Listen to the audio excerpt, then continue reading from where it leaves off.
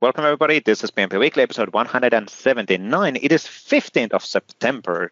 We would be normally recording this on Monday, but because of the upcoming Power Platform conference in Orlando, we're not doing that on Monday. So we're doing this now. Yeah, you had to travel so much, so now we need to reschedule everybody. Yeah, it's actually super weird to travel a conference. It's been a while, so it's like, what the so, but it's okay. It's actually good to get good reason to catch up and see a lot of people, so and a lot of friends as well. So you're traveling on Monday. You're speaking on. I'm traveling on Saturday. Already on Monday.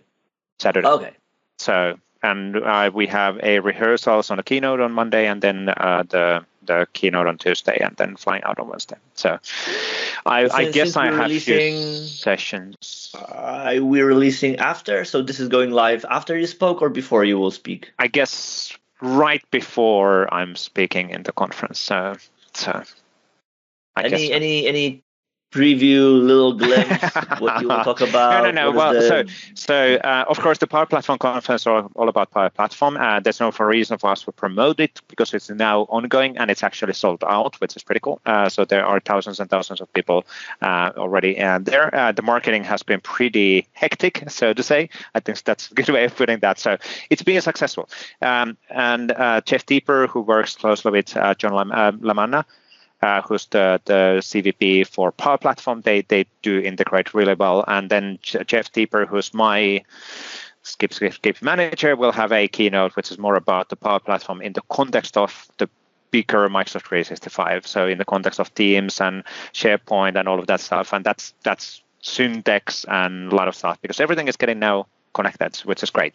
And you might even say that Power Automate is the glue between the different services because that kind of has the connectors and it has the events and everything else what you can automate. So and I mean like there is the connection or the way to integrate things for users, which is Power Automate. There's also the API Microsoft Graph, which is for pro dev, right? So absolutely. So there's a really complete story end to end for different audiences, different cases and different set of tools scenarios. based on the objectives what you have and based on the if you're low code, no code, absolutely got you covered. If you're pro code, ISV, system integrator, we got you covered as well. Code?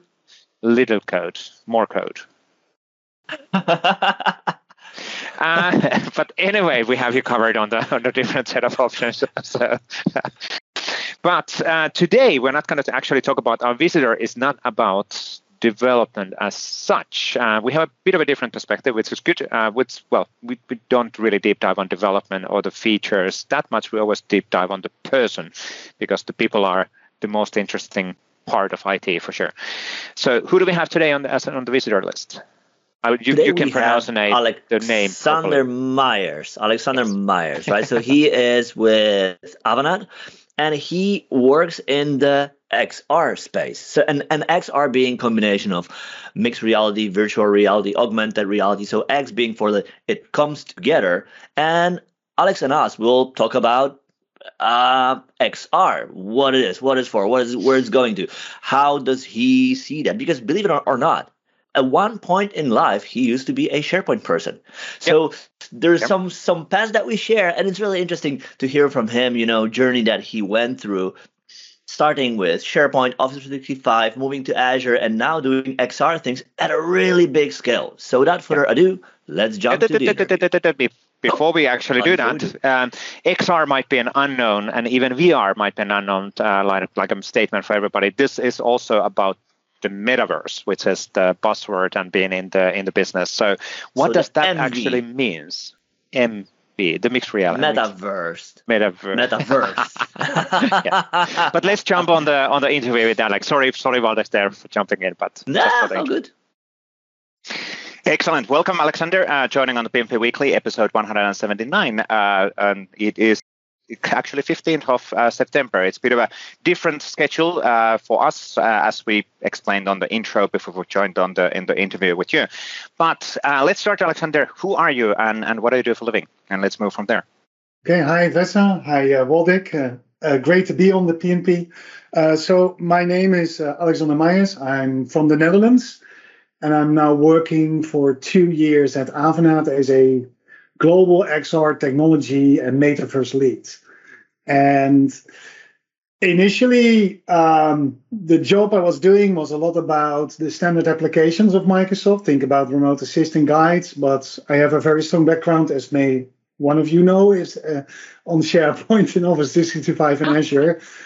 And I'm actually currently involved in way more than those two applications. So think about bringing dynamics together with digital twins, having different ways of viewing data. But also since end of last year, thanks to Facebook's changing the name, we got a lot of requests from the metaverse, and we already did a few projects on that. My personal life, I have 4 kids. Living together with my girlfriend. Cool. Let's focus on the work side more, but we can always, of course, that's family is super important as well, so it's no doubt. But before we go to other areas and how you get to be what you do now and what is the career path, what does being a metaverse technology lead actually means? So how does the work? What do you do actually? Exactly. You put your virtual things on, and you're like, because I can imagine many folks imagine that, like minority report thing, like you just stand the whole day, wave hands, swipe things that aren't there. Is that true? Partly it is. So my role is more within the company. I do also hands-on. So I still do that because I love that. I love to touch the technology. I still work with products like Unity. I have a lot of headsets, different types. I'm using Unreal, other types of stuff. But my main role is to advise within the company in the directions we need to go to. Specifically within my biceps part. So we have different verticals in the organization, and I'm part of biceps, which is the most fun one because that's where all the things like Power Apps, Dynamics, and XR is. If you talk about metaverse, that's a very interesting one because for a lot of people, metaverse equals virtual reality. And for me, it actually doesn't, funny enough. I'm always get a bit like, not saying upset, but a smile on my face when I look at LinkedIn and the next post again is tagged at metaverse, and I'm like, that has nothing to do with metaverse. What is it then? What does it mean for you? Oh, that's a very good question. Yeah, what does it mean for me? So for me, I mean, look at what Facebook is going to get with the new one, the Cambria, which is the I don't think that will be the actual name, but that one. It looks cool. We have seen some of the pictures and video coming out last week, which was leaked. But I still don't expect people are going to use ski goggles the whole day on their head. It's just not going to happen. The same goes if you look at an HoloLens device. It is clunky, it's big. And while you can actually see through it, it's still missing the part where you're going to wear it for a longer period. And separately, the device can only take about 3 hours. You need a lot of battery power to actually run it longer. So when I talk about metaverse, for me, it's about spanning the physical places with digital spaces. And what we try to do is to enable it to have collaboration and exchange value. So by sharing interactions and experiences. It still needs to be kind of an immersive experience, but immersive does not always mean to be virtual. So for me, the future would be that I'm actually wearing glasses like I'm now, which weigh less than 100 grams. And they're connected to, for example, my mobile phone, which has a lot of compute power. And that will provide me means in ways where I can have an immersive experience and think about, for example, I'm now sitting in my office, but let's say I'm sitting downstairs on the table, and the same meeting we are having, you guys are at the same table, projecting in 3D like an avatar, but maybe using holographic projection. Or I'm looking at the right side of my wall in the living room, and I can actually change that view and make it different, looking at something which I normally can't go to because I don't have time or not the money. Or maybe pull in some people of my work from an office in there and make that part of my living room. For me, that is the ultimate step when we talk about metaverse, blending those things. And that's definitely not going to be virtual reality, to my opinion. I have to say, to my opinion. The Ready right, Player so it's One, more augmented reality. Is that kind of the right term for that? Because there is VR, there's AR, and there's mixed reality, which is kind of combination of the two, right? Is that the right way to look at it? That's always a lot of fun, because when we try to explain VR, AR, and MR, I actually call it XR because it's just a combination of everything, and it goes way further than those three things. But the difference between AR and MR is that AR is just creating an overlay on top of digital data on a actual physical space. When we talk about mixed reality, MR, which is actually a name created by Microsoft, funny enough, we're talking about AR++, because we are now able to understand the environment, think about understanding where the wall is, the table, and then project stuff on it and walk around it. Now, today's world, mobile phones having AR capabilities like ARKit and AR Core are actually just mixed reality, because they're already doing that. They're able to take the IKEA app, they can place the table inside the room, and they can have that table standing there, placed there, and then walk around it. So for me, at some point, everything will congest to one. And you see the same happening with VR, because that's really an interesting one. Well, HoloLens is a very expensive device, and sometimes very difficult to sell to smaller clients. Even to the bigger clients, enterprise clients, they don't want to spend too much on those things. Think about the new versions of VR devices. They will have pass-through, which is color. And now I'm able to have for a few $100, and I think they will be a bit more expensive, but it will be less than 1,000, allowing me to have VR, AR, and MR in one, and building cool solutions. And yeah, I think that's a good direction. So everything is starting to get to each other. So it's no, that is. Go. No. I'm just watching there. I have a pointer related on Ready Player One, which is fully immersive movie. If everybody probably. A lot of IT people know what is Ready Player One. But that is then VR, right? Because you're in a virtual world. Exactly. You are immersed, but you are a virtual world. And that's really, as you were explaining, the idea is not, and the opportunity is not really the fact that you will be lying in a thing and you're fully in a virtual world. It's more the fact that we overlay and we bring the information closer to people.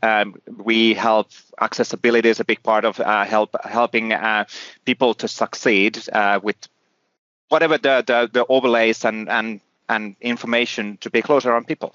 And so is that kind of a simplifying things? Is that really the business bet where we're heading? I think it depends a bit on what the request of the client is, because for me, it does not mean, it's like the same with HoloLens devices.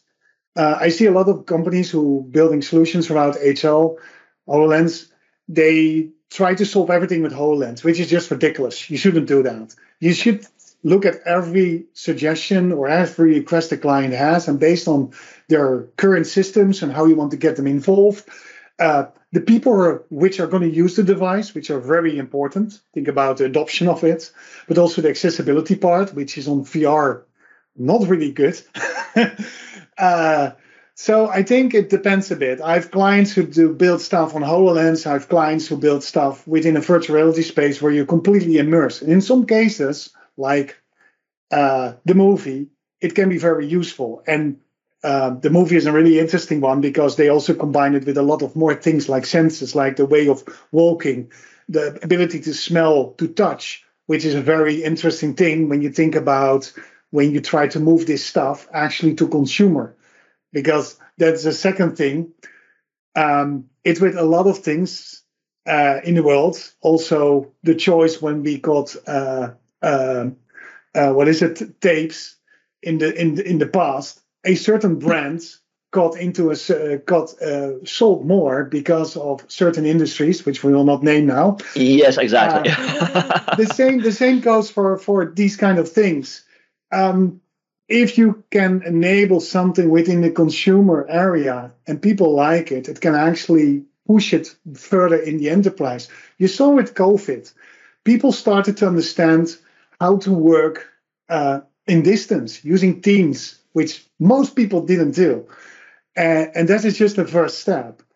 And I think that's the same with AR and VR, but it is still a very difficult thing because if I put a consumer an AR device like HoloLens on their head, they are like, okay, it looks nice, but I only see a certain area. That's the way of how consumers think, because the consumer want to have the perfect thing. And they want to, if they have a virtual keyboard, they want to touch the keys. And as long as you don't do that, your device will not be ready for the consumer. So I'm really curious, for example, where Apple is going into, because they have a very big backlog of consumer people, how they're going to introduce the device and having that being accepted by the consumer. Yep. There is an interesting point I wanted to ask you about, right? Because like one area you mentioned that that space is very geared towards collaboration, right? But then there's this other aspect that I heard, and maybe it isn't true, but I think it is, that the other day there was an article saying that Avanade gives all, at least new employees, a virtual reality device to assist them with onboarding.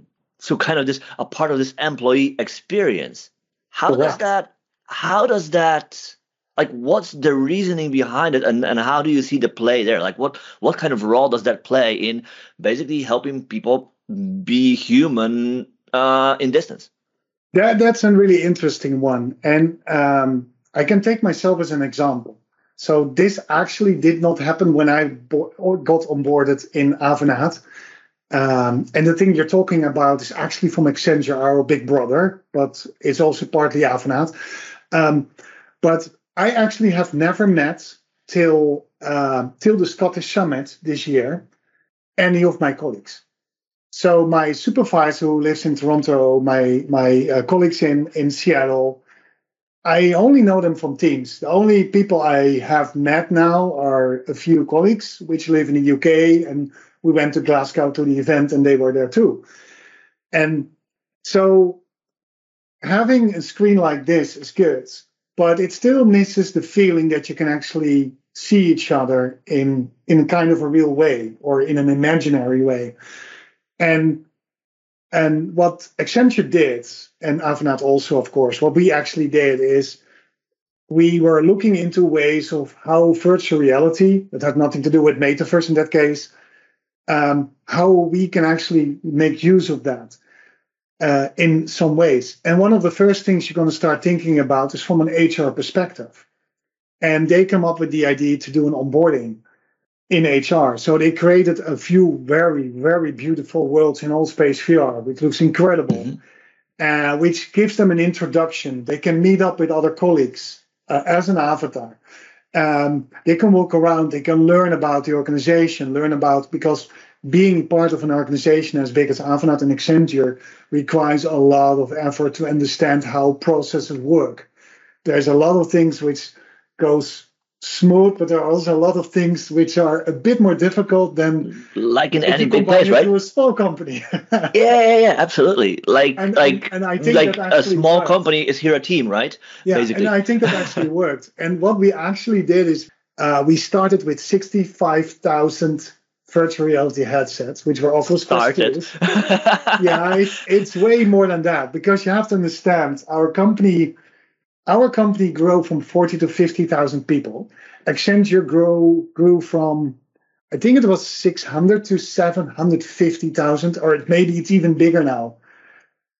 So imagine everyone getting a device. It's just almost, it's incredible. How does the radar? That's actually a really good example of the Altspace VR is a great example of having that kind of a nice feeling on meeting people, which by the way works on a browser as well. So you don't actually need to have the headset, but sure, the headset experience is a bit more better. I was actually super impressed when we used it in some of the conferences, and I think it was SharePoint 20 year, whatever celebration, whatever, and you have that spatial audio and everything, that really was like, oh wow, I can hear Mark Cashman right over there, and you can kind of relate on that. That was really like, oh, okay, so there is something into this. This is really cool. But what would be what are the business opportunities? Well, can you explain some of the examples, kind of where people are looking into. We've seen those cool demos in Microsoft Build with the HoloLenses, and then people are turning around the engines and all of that. Is that really true, or is that just smoke and mirrors from Microsoft? Yes, we do that as well. So I'm not saying it's smoke and mirrors. I know how they do the demos at Microsoft because in principle everything is not live because it's not able to do that purely because they cannot afford it does go wrong. Yep. But that said, building solutions can be, if you think about within the HoloLens sphere, the HoloLens 2 has all those capabilities. I'm able to use components in air, to drag them around, to pick them up, to place them somewhere else. And for example, I've been working with a client, which is in the financial industry, and they come up with to have a kind of a client proposal between a client and an advisor. And initially, they wanted to have a multi-user experience with HoloLens. And we actually built one where there is different screens popping up. They can be placed on the table, but can also floating in the air. And the client is actually selecting what kind of information he wants to share to the advisor, so the advisor can do a number of suggestions to make changes in their financial situation. And eventually what we did was, at some point, they wanted to go a step further, and we introduced an avatar which was replacing the advisor. So the client actually spoke with an avatar. Flippy. Yeah, financial Flippy. Hey, I see that you're trying to up your financial situation. Would you like some help? Yeah, that's something like that. And if you look at Altspace VR is a challenging environment. Let me put it that way, and let me explain a bit about that. So there are multiple environments worldwide, like Facebook Horizon, Altspace VR, some other ones, which work perfectly. We are, of course, focusing on Microsoft technology, so our first step is to use Altspace VR. But Altspace VR itself is not really a collaboration environment, to be honest. It is actually just a meetup or a social kind of platform. Let me put it that way. That said, you can still build really fun stuff. So I'm actually working on a medical example where we create a storyline which takes place in different worlds built in Altspace VR, where you can jump from one world to another world. And we use animations in there. Now, the cool thing is with Altspace VR is that you can actually extend it and build your own stuff in it by using what we call mixed reality extensions. But there's a caveat. The problem is that those things are currently not being evolved anymore. And we all know, it's mentioned online, that goes to Mesh for Teams. Yep. So I don't have to explain that step is not going to go without very difficult hiccups. And that means that you really need to think about when you build interactions within Altspace VR that you have to explain to your clients, but also able to do that in some way to build them in a different way when it goes to Mesh for Teams. Because the MREs will probably not be supported anymore because it's really old, based on TypeScript in the new Mesh for Teams. And the second thing is, if you think about Mesh for Teams, I don't think they're going to start with the virtual spaces directly. I think they're going to start with the avatars, and then at some point, a few months later, introduce the way of going into a virtual space, which is actually Altspace VR++. So there are some things which makes it at the moment challenging building solutions for clients. So what we try to do is when we build things in Altspace VR, we do world creation, which is a very interesting thing to do, and also to understand to keep it available on every type of device. But because you have to think, the more shaders you use, the more polygons you use, the more complex the world will be, the more difficult it can load or even don't load on the device.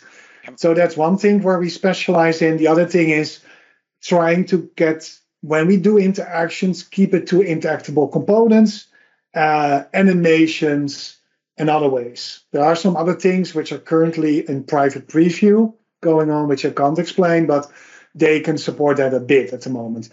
But it is still challenging. And a client starting in Altspace VR will at some point being moved to Mesh for Teams. And that's going to be Yeah, let's say that's going to involve some steps. Related on all of these challenges and related on it's being, let's say, cool and it's being kind of a experimental things. Is it still a kind of a, hey, well, try to figure out where this mesh thing is and is there a demand for it? Or is it actually something where people are seriously investing on it already or knowing that this will be a big thing potentially? Because, of course, from a Microsoft side, we already said that we're betting on it. Facebook is betting on it. A lot of the other things. We kind of is there a market fit or when the market fit will be? That's an interesting question. So are we 10 years ahead of the curve currently or not? And is there money already in this? Or is it still more like, hey, let's do an experiment? Two ways. I think it is still evolving. It is definitely not there where it should be. And I think a lot of companies, what I see in the enterprise industry is that a lot of companies had heard about Meta and the Metaverse a term, and they all say, I want to do Metaverse. Yeah. But they really don't know what it means to do it. Exactly. Right. And so the other thing is, and this is a very interesting thing let's keep it a bit with the Metaverse part, because that actually causes to build stuff within Altspace VR and all those environments. The biggest challenge with Metaverse is that you have a lot of different companies building their own worlds, own engines. And to be honest, if you want to have something which is going to really work for every company, you need to have something like persistence. And what I mean by that is that if I buy something in one world, I can actually use it in another world. Yep. Because it's the same like it's the same like if you look for kids, you have Roblox, you have Minecraft. Yep. If I buy something in Minecraft, I can't use it in the other one. Yep. It is almost ridiculous. It should be one in some way. If I buy a nice, cool shirt in one world, I want to have it on in another world. And that means that, and you also already see it a bit happening, you need to have a consortium who is going to start thinking about how those things can integrate. So that is one big challenge, which we still have to overcome, and which is definitely going to take a few years from now. Yep. That said, the second thing, which is a very difficult one, is that there are different ways of building metaverses. So the most of people know is about when you pull in consumers. Think about a warehouse. But when you talk about metaverse, it could also be like an internal metaverse for a company, which is just their own world, augmented, virtual, or a combination, or maybe even an app running on Power Apps or in an augmented app on the mobile phone. And if you can make it clear that it gives you value by having those people in a different way together, it is definitely going to work for a company. But yes, to define a return of investment is something which is currently still very difficult to explain. Yep. And to be honest, I also see a difference when I look at European clients and look at other clients from other countries, specifically America. You will see that European clients are a bit more like, let's wait. I don't want to spend too much money on it. Yep. First, want to understand if it's going to really work before I'm going to spend any money on it. Yep. And that's the difference. The bigger projects are overseas for me, purely because of that reason. Yeah, and it's in a bigger world. I would say it's inevitable that we're heading here. And like I said, the mobile, like HoloLens and overlays in mobile, that's such a brilliant IKEA. I'm going to flip this sofa to something else. Oh, that looks good. So I'm going to pick that. That's such a great scenario. So we are certainly heading there. But then when will this kind of an explode? And do you want to be the early adapter? Do you want to be when it's actually exploding? The laggard, yeah. And it's really interesting. When will be the Google Lens, the Google Lenses, or Google Glass? That's many years ago already, and that was clearly way ahead of the curve. And then there was no demand.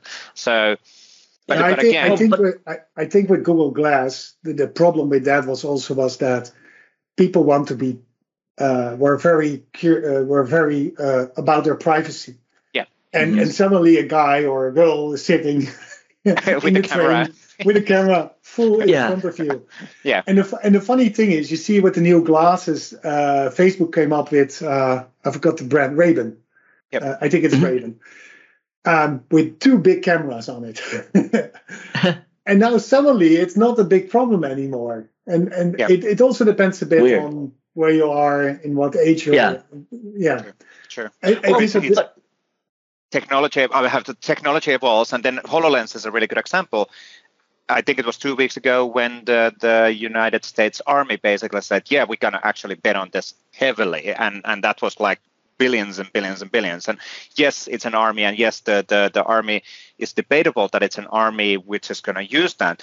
But that investment will eventually be visible in the consumer side as well. My first response was like, yes. Because, and this is what a lot of people don't understand, is that an organization as Microsoft needs that deal to get further, to able to produce maybe HoloLens 4 or 3. Or if it's not called HoloLens. Already thinking further, Yeah, I really don't know.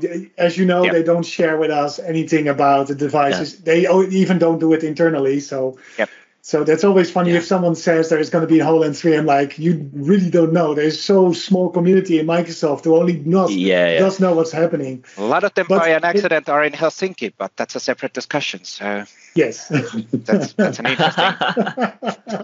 We're not talking about that one. Exactly. But those deals are really important. I was really happy that because there was a lot of uncertainty going on. And a lot of news broadcast stations were like, oh, it's not going to happen. And now suddenly the army has said, yes, it's going to happen. Yeah. Perfect, because that gives the boost to move further. If it's going to be in HoloLens, it's going to be in combination with Samsung, with a virtual reality headset. It doesn't matter. It's going to move forward. And it means that Microsoft will still stay within the space, which is good. Because for me, and I don't want to offend Microsoft on that part, they have done a lot of the things in the past with devices. Yep. Experiments. And a lot of these devices did not were moved out. I think they hit finally the first one. They actually are front runner in the world, and that's good. Yeah, that's really good. Yeah. So the one thing I want to ask, right? Because like if you think about VR, MR, or the XR, like there are industries that are just like no brainer. Everything that has to do with CAD, with 3D models, with where like it's important for everybody to be able to to see the model and be able to look at it from different things, decompose, look into it, and so forth and so on. But I think that the mainstream will become when it will make sense and click for everybody. Basically the same thing as 1 million songs in your hand, right? Yep. Like what do you see as the killer app for, let's say, office worker? Oh boy. A person who isn't in the 3D industry, spatial drawing, factory manufacturing. Not necessarily in consumer. Consumer side is different. The big money is always in enterprises. Yeah. So purely for the office work in enterprise. I think the killer app. The killer app. Oh, that's a difficult one. If I know the killer app, I'm not going to tell you actually. To be honest. What I do think is, and this is definitely the power with Microsoft has. Microsoft has the ability to build a lot of stuff like Power Apps, like Office 365, like Dynamics. And all those things integrate so well. And I think that's going to be the game changer. So I expect there will be at some point an app which allows me to move from Teams. I'm not saying that's Mesh for Teams, but there will be in some way I can actually move to not even my phone or my laptop, which is currently possible, but to a VR headset or to an HoloLens or to a Magic Leap or anything. And I think the moment when that is possible and you can pull in all that data from all those systems and start working, able to extend your work in those spaces, and you can decide yourself if you do it 1 hour or do it a few hours or you're going to stay the whole day in there. I think that's going to be, if you can create an app around that, that's going to be definitely the killer app. That will pull everyone in. Yeah. There was a pretty recently, not to know too much details, but there was a pretty recent organizational change related on Teams for Mesh and the VR side. And there's highly capable people now leading that organization, which I've worked in the past as well, and they can deliver. So I'm just, of course, it's just a matter of full confidence. And you can actually see that Microsoft did an incredible cool move. I mean, Mesh actually exists already some time. Yeah. And that's no new. That's not new. There is an SDK, and the idea of Mesh is that you have a number of capabilities where you can take part of. And the funny thing is, in that you already see it's on top of Azure. It's on top of Unified Graph API, which is perfect because that's exactly what you want. But they did incredibly well this year. I was so happy with that. They did not push the Mesh SDK, but they said we're going to do Mesh for Teams. Because your Teams audience worldwide is so large. That is the perfect place to start with. Yeah. Focus on those office workers and then start building it out. If it's going to be virtual, it's going to be integration with Power Apps, whatever it's going to be, that's going to work. Trying to sell an SDK and then hopefully having some companies, third party, going to build something around it, that's not going to be successful. Yeah, that's an important part also to support. Yep. But I think the move they're now doing and also the internal move of changing where now who is running the show internally on that part, that is a bold but a very good move. Yeah. Super interesting to see what's happening there. Now, from a timing perspective, I wanted to ask one more thing from your past. And we talked about now the future and visions and all of that. But how does one person gets to be the metaverse technology lead in Avanade? So what have you done? What is your career path? Well, maybe to rephrase it, take it a little step back even more. You were once a SharePoint person. Do you recall, the experience, when you were exposed to XR the first time, and you're like, I want to do that. Yeah. You recall that? Like, how did that go? That's a very funny thing because I was actually part of the SharePoint, what was it called? The Black Belts. Black Belts, so that is way back when. Wow. In the past life. That's with Matthijs Hoekstra and some other people from other companies. Yeah. I can still remember that. Yeah, right. Now, the funny thing is, I was actually working for Etu at that time, and I focus a lot on SharePoint and Azure, and already moving to Office 365. And funny enough, then HoloLens 1 came on the market, and they had one shipped from Canada through Netherlands because it was not able to get one in the Netherlands. And they played a bit around with it, and then as usual, the damn thing, I can say that, I presume, went into one of the shelves, and nobody looked at it anymore because people were a bit afraid what to do with it.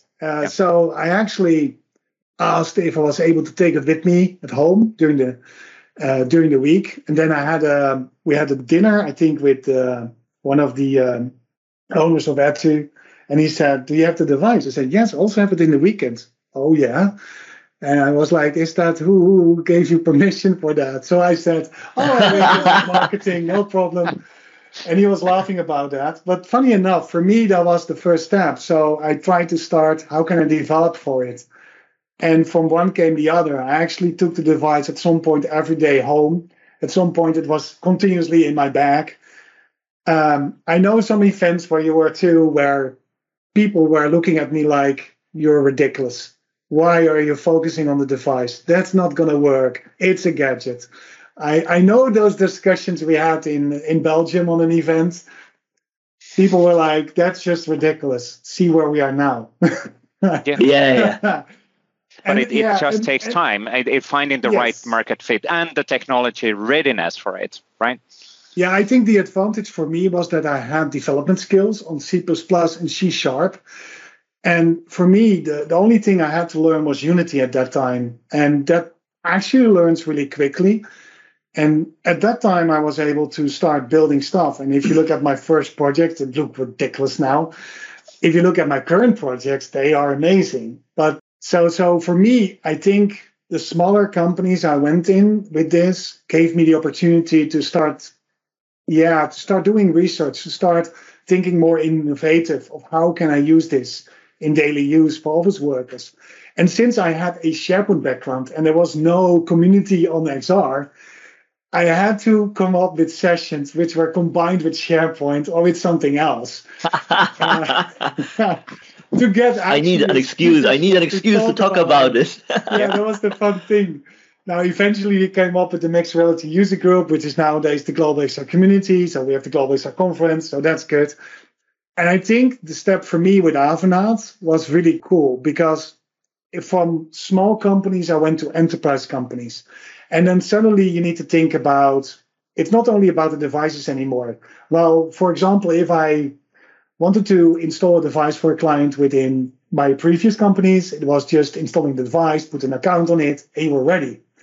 Enterprise clients expect that it will fit within their organization, security, that the rollout goes completely as it should be, that you're using a lot of stuff around that. And those projects are way more bigger and more complex. And that's actually the next step for me, which has given me so much learning in the last 2 years. And I still say this to everyone. Every day I learn something new. And that is the most cool of the job I have. Yeah.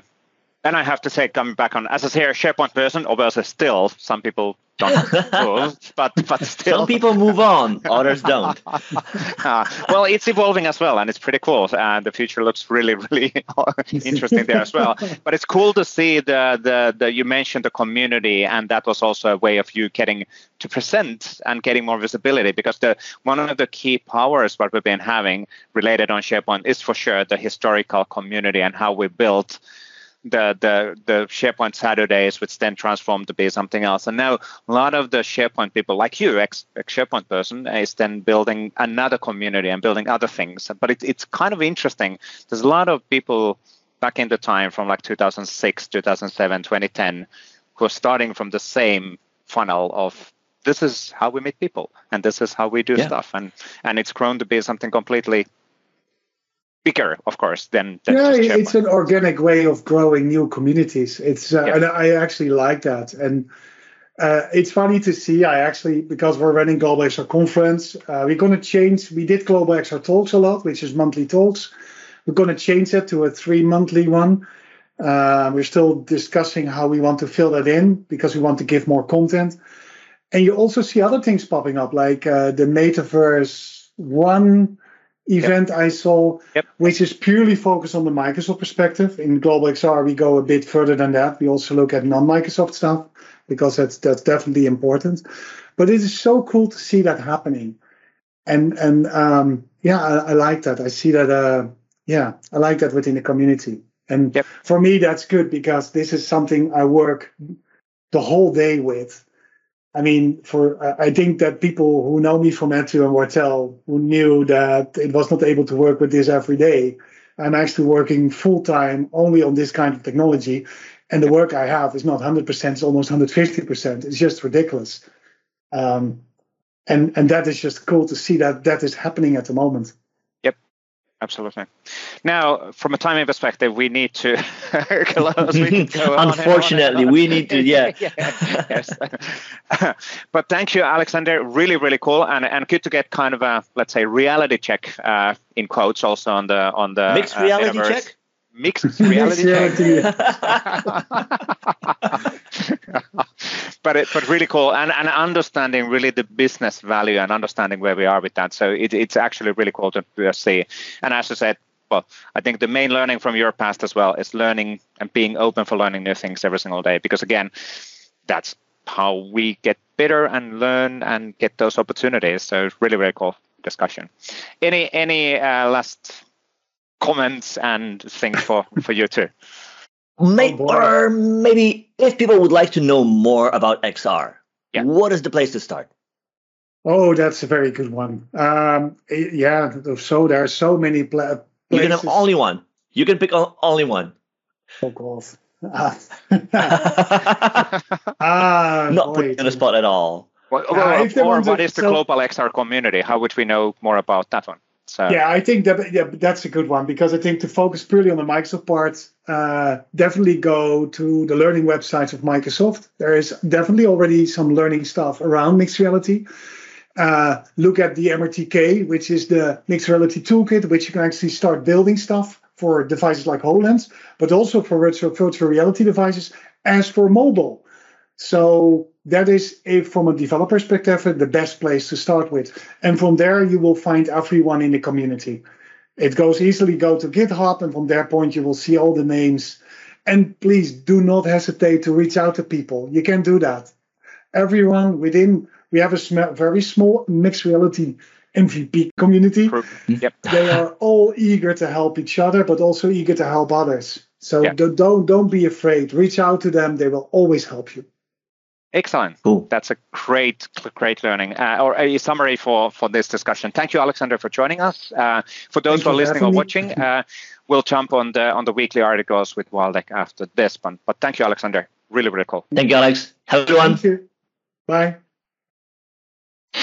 And thank you, Alex, one more time on the great interview. Good to catch up as well, and really good. I'd say really interesting discussion related on the situation, the future, the let's say the what is it? The fit for market. When it's going to happen? Is it now? Is it going to be future product market fit? Yes, exactly. Thank you. But it's thank you. Thank you, Wally. But really, really good discussion on those aspects, and really, it's interesting to say what the future brings. A lot of IT big enterprises are now betting on that this will be the next big thing, and most likely it will be. But when is the key question. So I still remember, not saying that this would not fly, but remember all of the televisions with 3D effects for home at some point? That was a really huge thing, like few years that's back. The interesting part, right? I mean, like, I have it at home, and we don't use it at all. Like, my kids kind of like it, kind of not, but they find like the hassle to set it up. Yeah. My wife gets motion sick, exactly. and I never watch TV by myself, so it's like yes, exactly. But it has the 3D feature. So well, I mean, yes. So we have the mode. We have a Samsung TV where you have the glasses with active mode, so it's the glasses that do things with the image actively and so forth. But like the feature is there, but it's a failure. Yeah, exactly. So we'll see how well the VR and XR will find the business audience. I think but no doubt, for example, in the Oculus world, that's been insanely successful. So our kid loves Oculus. I do my exercises. I haven't done for a while with Oculus, but now the winter is coming and you can't go out anymore because it will be frozen. So you need to do your exercise indoors. So you need skis. If only there would be enough snow. Yes, absolutely. So we'll see. So it's just cold. So there's no snow. It's just cold. Are you trying to say it's just cold? That's not a rare situation. Thank God we're once again talking about the weather. But this is not a rare situation in Helsinki. On this show, you can learn about the ice than it's actually snow. So you can have weeks and weeks of ice, but not snow. So ice skating. Yeah, theoretically at least. Yes, indeed. There we go. Anyway, so let's jump on the weekly articles. We're not going to cover. Well, actually, we do have quite a few articles still, even though we recorded the previous one only a few days before. But let's jump on the articles and go through them. So first of all, there was a new blog post written by me, published by me. There's other people who have writing some of this stuff as well, around the most used SharePoint framework solutions from the store, August 2020 edition. So this is just a summary around the top 10 solution providers which are coming from the store. Now, we have a lot of big ISVs which are coming outside of the store, but the store is a really interesting opportunity for many of the partners as well. So we want to call out those partner providers like Qualtrics and so on, which are available from the store as well, and referencing them from the app stores. The second thing was from Fabian Williams. Yeah, so he wrote an article, which is really, in a way, a customer case about priority matrix and how they use universal actions for adaptive cards, right? Yep. So this is a really interesting feature that is one of those things that spans multiple products on Microsoft 365. And it's a really cool way, the way they use it. Like, how does that drive to increase adoption, increase engagement, and all that? So really interesting case. If you are in this space, definitely check it out because it might be something that you might want to use in your app. Yeah, and really good point there on also be data-driven. So they basically have a explicit details related on the impact of the feature, as it should be. So nowadays we are we should be much more data driven, not just ship stuff because we guess that it will be impactful. We should know, is it impactful or not? So, well, to know if it's impactful, it first needs to be shipped. Oh, good point. You need to, That's you mean that shipping is the that's deep. That's really deep. Thank you, Walter. Now,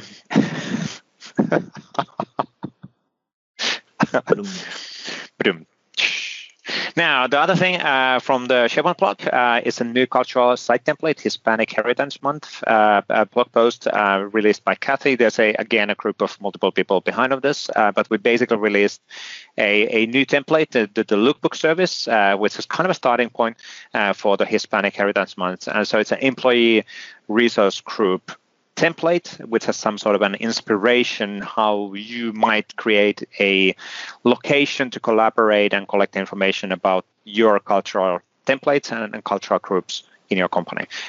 So reference templates with example content which people can actually provision from the lookbook, SharePoint lookbook. So cool stuff as well, and cool to have another template in the lookbook service. So really, really cool. Good. Then we had a blog post from Adam Wojcik. See, I'm the pronunciation. Yes, you're learning. You're like almost like 8 out of 10 would recommend.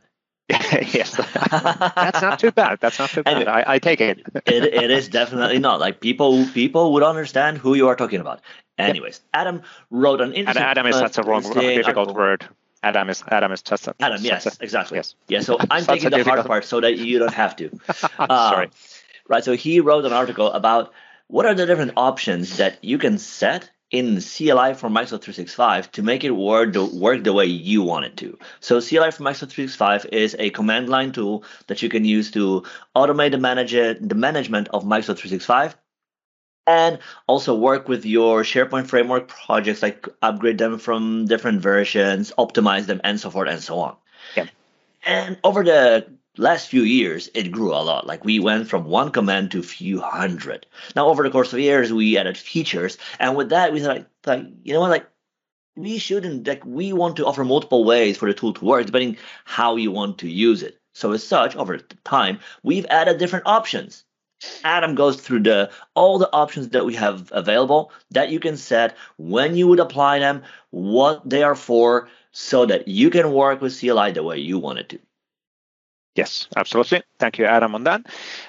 Then we had a blog post in the Microsoft 365 platform community blog on how to generate an HTML table with the output of SQL Server query and send it from Outlook by using Power Platform. So really...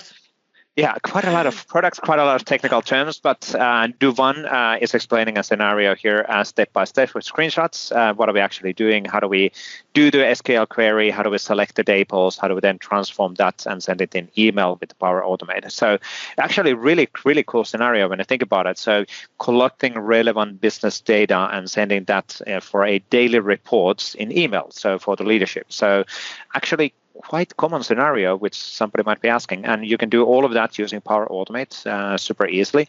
Yeah. And the blog post covers then how do you actually do that, what are the options, and step-by-step guidance on getting things moving. That looks actually quite nice. So great job. Yeah, it looks pretty nice. Absolutely. Yeah, awesome. Really, really great stuff.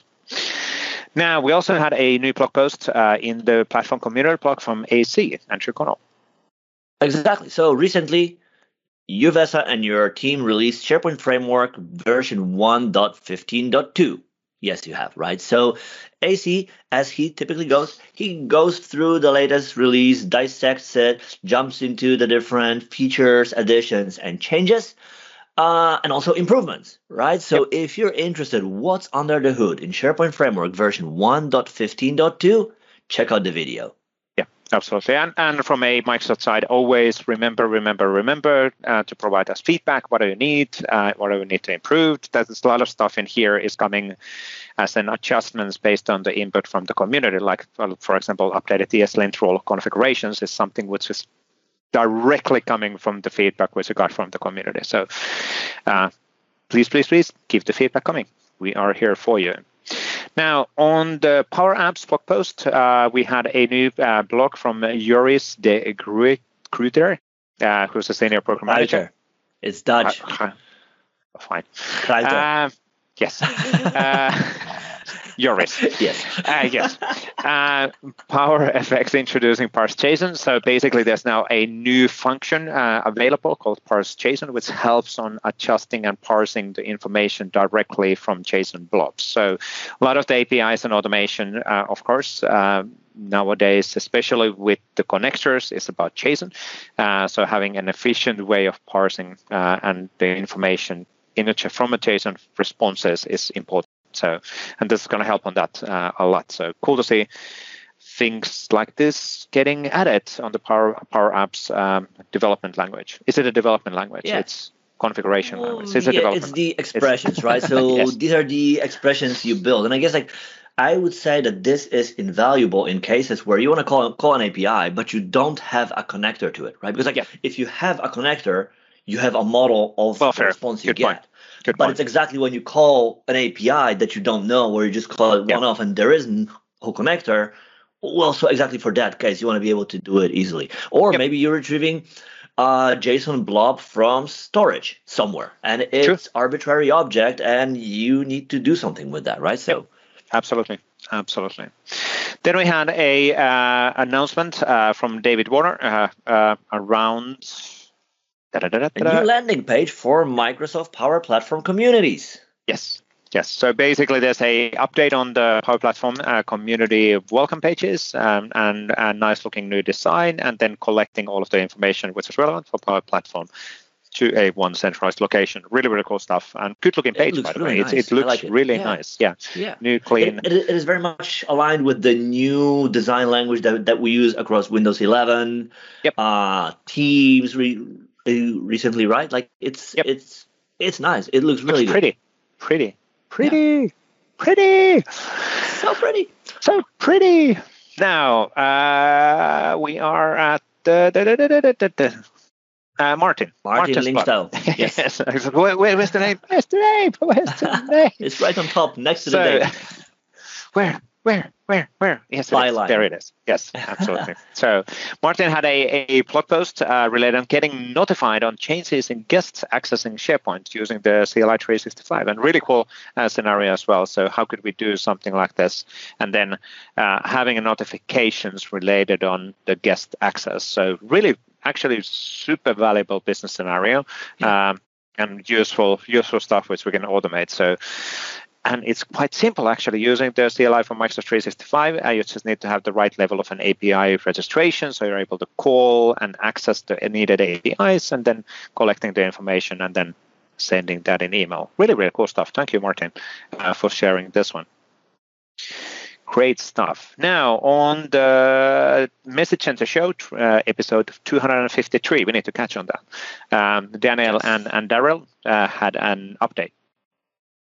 Yes, they were talking about video messages in Microsoft Teams chat. And I guess maybe that is more of a youth thing. I don't know. I don't find myself often sending videos to others on a team, but apparently there is a need for that, for folks to record a video and post it on Teams as opposed to typing. And I've seen it, to be honest, internally, I've seen it done once, and person did it explicitly because they were talking about something sensitive or something that they wanted to be really clear about the tone and emotion, and they used exactly that. It was like that's was actually really an interesting way. It's like, right? Like, because oftentimes things like sarcasm, emotions, they just don't carry when you write stuff down, right? It's really hard to carry the emotion over the text you write. So this is a really great way. Like, if you have something that you really want to be super clear about the way you want to explain things like emotion, or that's just the way you prefer to communicate, well, that's a feature you should definitely try.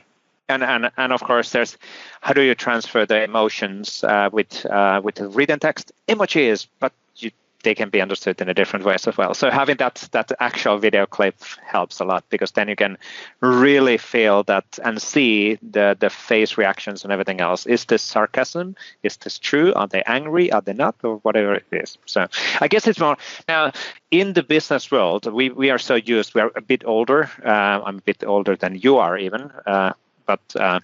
super old. I'm so old. But it's basically we're so used to write stuff as the format was email and the communication channel was email. And it feels more natural for us to do it in a written format. Now, for the younger generation, that might not be the case. Yes, but there's also the flip side. It's impossible to skim through a video. True. I can that is true. If I read something that is and true. there are paragraphs and headings, I can just skip to the thing that I need. If it's a video and I don't know it and there are no chapters and nothing, you are forced to sit. I mean, you can try to listen, 1.5 speed and see if you can catch the right things you want to hear, but basically you're at mercy of the person who recorded the video. Whereas if it's text, you can read, you can reread, you can go back, it's way easier to go through, at least to me. Yep, absolutely, 100% correct. In general, this is a great podcast and a show from Darren and Glenn because they've always walked through the latest announcements in the message center. Then there's a lot of interesting stuff like the 949 video show is coming by default on Teams meeting and so on. So then they focus on one thing to talk about it. So in other words, we could invite 47 guests. Is that yes, 49, yeah, 47, of course, 47 guests. Yes, you are 100% correct. So, but not more than that. Anyway, now the Cameron, thank you, Cameron Trier from One Place Solutions had recently a video interview and discussions with Aika Bass, she's a cloud advocate from the Microsoft side, where they talked about Cameron's and Matthew's company's One Place Solutions offerings and what they built and how do you build solutions and ISV solutions for Microsoft 365. So really cool interview and discussions between the three of them around the value of the platform and what does the solutions do. So good for inspiration. Now, we also had a blog post from Julie and Bob. Yeah, that is a part of the new webcast that they do around development, right? So different platforms, different frameworks, different technologies, techniques, and so forth. And in this episode, they talk about browser native. Now, what is that? Well, way back when I was 10 or 12, there was this library named jQuery. And I guess that was the time when it was the most popular thing that probably everybody knows, because at that point in time, browsers were incompatible, and it was really hard to build something that would work everywhere. So with that, we got the library that would patch that, and it would basically offer developers a consistent experience to build for every audience they would have, right? Over time, from there we went through other frameworks and libraries and so forth and so on. But now we're in a point that many of the things that back in the days were for which we need to have a tool are available in browser, and turns out many people don't know about it. So if you want to learn a thing or two, check out this episode, because you might not need the libraries and the extra load you add to your apps. Yes, and the extra load being more page size and performance and exactly. So making it simple. I love the come on, no, blackout. What's the date and time library? The big one, the multi megabytes of the Moment. Yeah, Moment. That's just a brilliant example. Not precisely on this particular topic, but brilliant example of the things that, I need to do some date calculation. I don't want to write it down myself. I'll just pull it down the Moment.js, and that's like 5 megabytes or whatever. So but they're explicitly saying in their documentation, do not use us. There are better options. But how would you know? So it's just staying up to date. So it's Moment is a really good example of if you go to their documentation, they're explicitly saying, do not use us anymore. Please don't use dragons. Yeah, exactly. Good. Then we have 2 videos. So Laura Rogers had a new Power Hour live streaming in YouTube, which was around Flow Excel actions to generate chart report, and a really nice, a bit more than 1 hour clarification on how to make things happen with the Power Automate and integrations with Excel, and then outputting data based on that full automation. So really, really cool stuff. Thank you, Laura, on that one. And then we had a new video from Shane Young, Yes, which about is 5 Power Apps best practices for early makers. And is it like early maker catches the worm? yes, Or is it early maker in a maker different? catches the worm. Yes, Yes. early worm catches the The plane. maker. Oh, the bird. Oh, the maker. Anyways, this is a great video. Like, so Shane has been working with Power Apps for a long time. You can imagine that over these years, he got a lot of experience. The things Yep. that you can do and the things you should never do. So in Yep. this video, he shares 5 best practices for building and working with Power Apps. Yep, really, really cool. So good job on there, and good to call out. There's probably even more ideas what are the best practices, but I'm sure that Shane will come up with more videos on those things. Cool. That's it for this week. We had a short moment of a new articles because of the scheduled recording being not full week, but we'll be back with a 1.5 weeks recording time for the next one. So any interesting things for you next week? Yes. For especially as we're listening, week. we're in the middle of it, and we're in the Yes. middle of the thing that is Microsoft Hack. So at Microsoft, we have the opportunity to spend a week or a part of it, or how much you can or you want to, on doing a hack, basically building something, learning something, fixing something that you wouldn't get to do otherwise, right? So, and last year, I didn't do it. And I was like, well, I mean, sure, I have enough time in my work that I could make time for it, but it's so cool also to get to work with other folks outside your team. So as we speak, if all is well, we're working on something very, very cool related to Microsoft Graph that we hope that we will be able to share publicly in foreseeable future. Like, our goal is to be able to be done by the end of the week. But whether we'll be already able to show it by the end of the week, that is yet to be seen. But by the end of the week, we want to have something that already works, which brings us really close, I hope, to the place where we can share it with everybody. Because that will be, at least we think, an exciting thing for everybody to try. Yep, sounds really, really cool. Exciting times. I'll be next week in Orlando, flying in on Saturday, arriving late. I have to say this even on a record that this is actually, I was booking the flights. They were offering me a transfer in Dallas with the 1.5 hours transfer time. And that includes luggage, and then customs. I'm like, yeah, that's not going to happen. Going from Helsinki to Dallas to Orlando. That's not a long way back. But it's the fastest way of getting there. So Helsinki isn't that significantly. It's not a hub like Amsterdam. Yeah, but what, like going to New York or Washington D.C.? There's nothing there. Not a significant difference. No, not Atlanta. There wasn't a direct flights on Atlanta. No. So probably the fastest would be through Reykjavik, because that's just Reykjavik transfers are super fast. Reykjavik, that airport is just absolutely brilliant. It's just really, really cool. And the downside is that Iceland Airlines is not part of any of the alliances. And if you think about the points, which are useful when you're traveling a lot, then these days you will not get any points ever. I have an upgrade on the business right now points, so it's worthwhile. Well, because from all the years you used to fly, you haven't flown anywhere for the last 2 years. Precisely. I'm still having my points. Yes. And I'm and now you need to start spending the points because they will expire at some sooner or later. They're going to expire, yeah. Yes.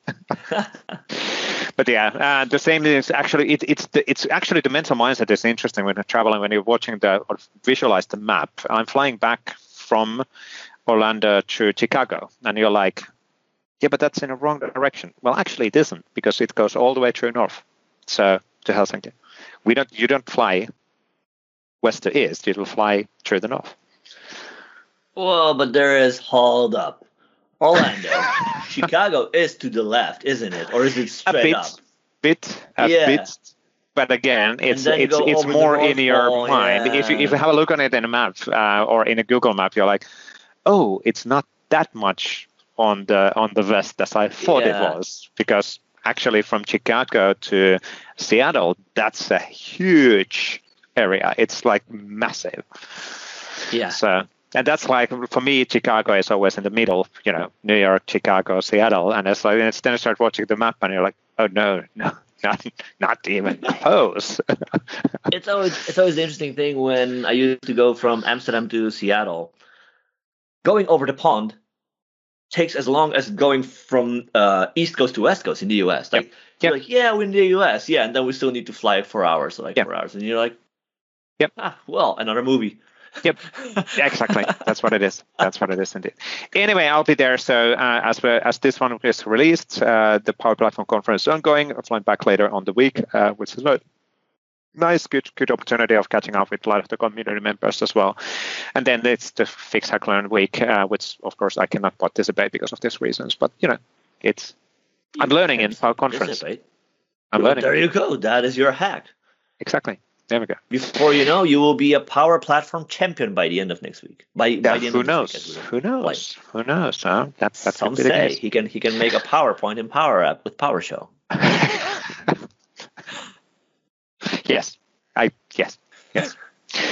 Anyway, thanks everybody for watching. That's episode 179. Thank you, Alex, one more time for joining on the discussion about the metaverse. That was really, really cool. And it's good to have kind of that future innovative discussion. What does it actually mean in practice right now and potentially in the future? Nobody can really predict the future as such, but it's good to have inspiration on where we are heading, right?